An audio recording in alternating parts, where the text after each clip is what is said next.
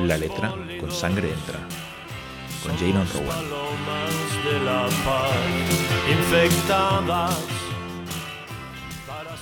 Investigative Aesthetics, de Matthew Fuller junto a Eyal Weizman.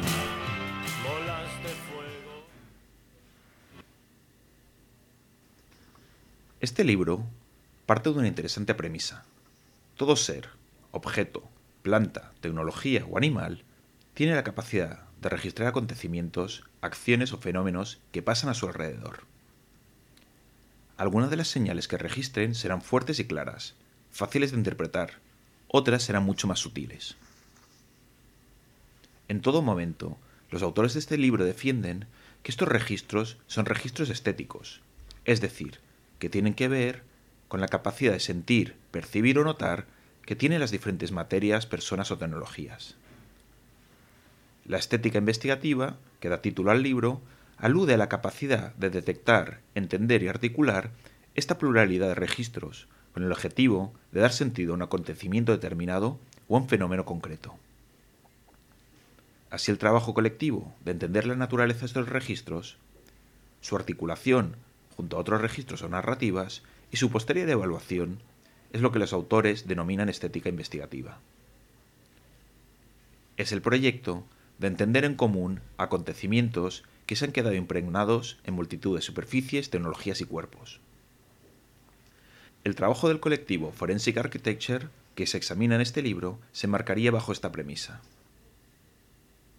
Los autores defienden que en situaciones de conflicto, en acontecimientos que pueden generar narrativas encontradas y con una multitud de fuentes de información diferentes, encontrar y dar sentido a estos registros se convierte en una tarea de investigación política.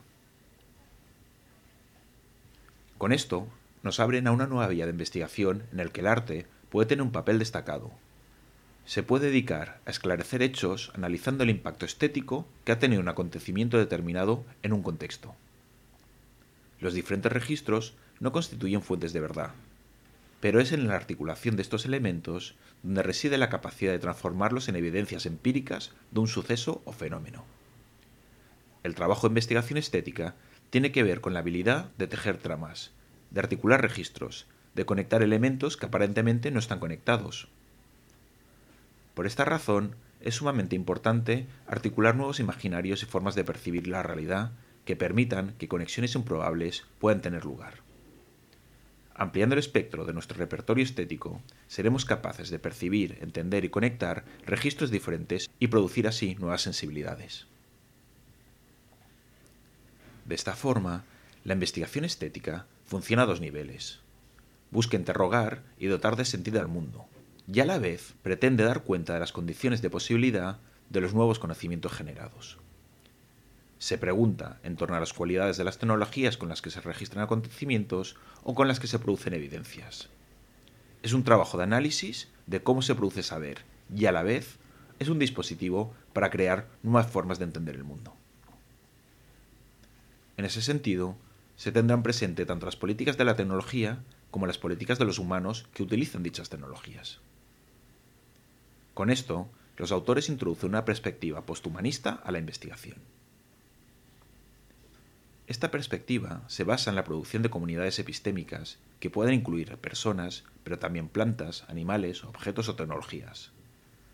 Todos estos elementos pueden aportar datos o registros sensibles. La estética investigativa permite que las diferentes formas de sensibilidad que recorren estas entidades, sus diferentes formas de registrar y contener información, sean puestas en común. La estética forense pondrá en relación imágenes, rastros y todo tipo de registros. Los relatos personales se pueden poner así en relación con los tóxicos almacenados en plantas concretas o con los registros de radiación tomados por tecnologías específicas. Desde esta perspectiva, el mundo material, biológico y tecnológico tiene la capacidad de percibir. La estética investigativa tiene que poner en común y dotar de sentido estas diferentes formas de percepción.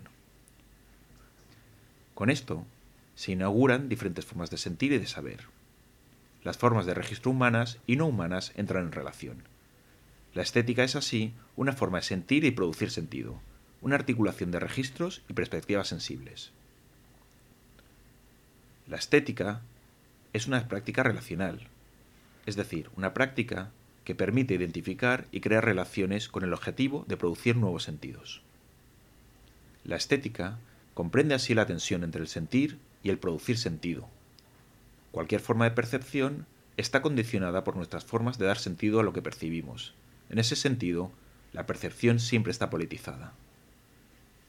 Nuestros registros estéticos están condicionados por lo social, por lo político o por las biografías de cada elemento sensor. Seres más complejos podrán sentir de forma más compleja la realidad. Aún así, esto no implica que todos los seres sean capaces de sentir, percibir o registrar de una manera u otra la realidad en la que habitan. Una piedra puede registrar el paso del agua a través de estrías, o puede notar el hielo a través de fracturas en su composición. Una grabadora de voz puede registrar sonidos, voces o incluso maullidos. Los autores advierten de que esto no nos debe llevar a un panpsiquismo, es decir, no todos los elementos que componen el mundo son seres sintientes, pero sí debemos considerar que todos los seres, objetos o tecnologías tienen maneras de registrar y contener información. Algunos seres podrán reconocer patrones y dar sentido a lo que registren. Otros simplemente serán depositarios de dichos registros. Los árboles registran la calidad del aire o la cantidad de lluvia que cae en diferentes estaciones o años. Desde esta perspectiva, son sensibles al mundo en el que habitan. Los árboles, los bosques o la tierra pueden ser entendidos como archivos de información muy valiosa si logramos hacer explícitos estos registros. Esta perspectiva se presenta en un momento de lo que los autores denominan hiperestetización, es decir, vivimos una intensificación de dispositivos, tecnologías y artefactos diseñados para registrar y sentir. Esta intensificación también potencia que nuevos elementos o objetos puedan devenir sensores.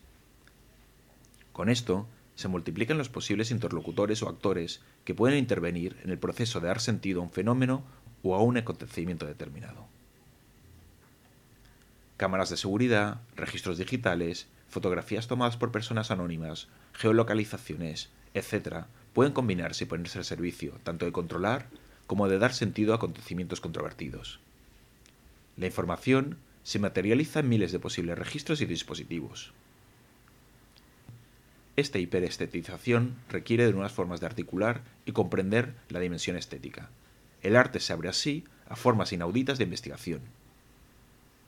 Los cuerpos humanos también registran fenómenos o cambios en el entorno. Con ello, son dispositivos estéticos que pueden informar, a veces involuntariamente, de acontecimientos o fenómenos específicos. Diferentes dispositivos de poder pueden configurar diferentes disposiciones corporales. El polvo que cubre una estancia, un edificio o utensilios de cocina pueden contener informaciones valiosas si se ponen en conexión y son leídos como archivos de registros estéticos. El límite de esta estética investigativa es la hiperestesia, es decir, ese momento de saturación de información sensible que hace imposible diferenciar unos datos de otros.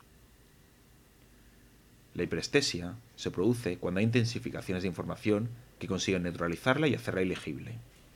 Una experiencia traumática puede conducir a la hiperestesia. Una multitud de datos, en lugar de conducir a la creación de sentido, puede llevar a una saturación sensorial.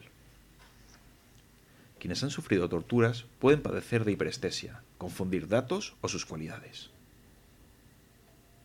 De la misma forma que una cinta de cassette que ha sido usada para grabar múltiples veces puede perder la capacidad de contener nueva información debido al desgaste que implica reorganizar sus partículas electromagnéticas de nuevo. En sociedades atrofiadas por la información, la hiperestesia bloquea nuestra capacidad de dotar de sentido a esta multitud de registros estéticos. Vemos así como en este libro estética y política están estrechamente vinculados.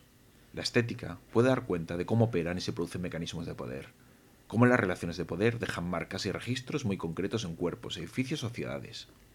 El poder produce registros sensibles que son identificables y que pueden devenir objeto de estudio. Investigar es dar cuenta de estas constelaciones sensibles.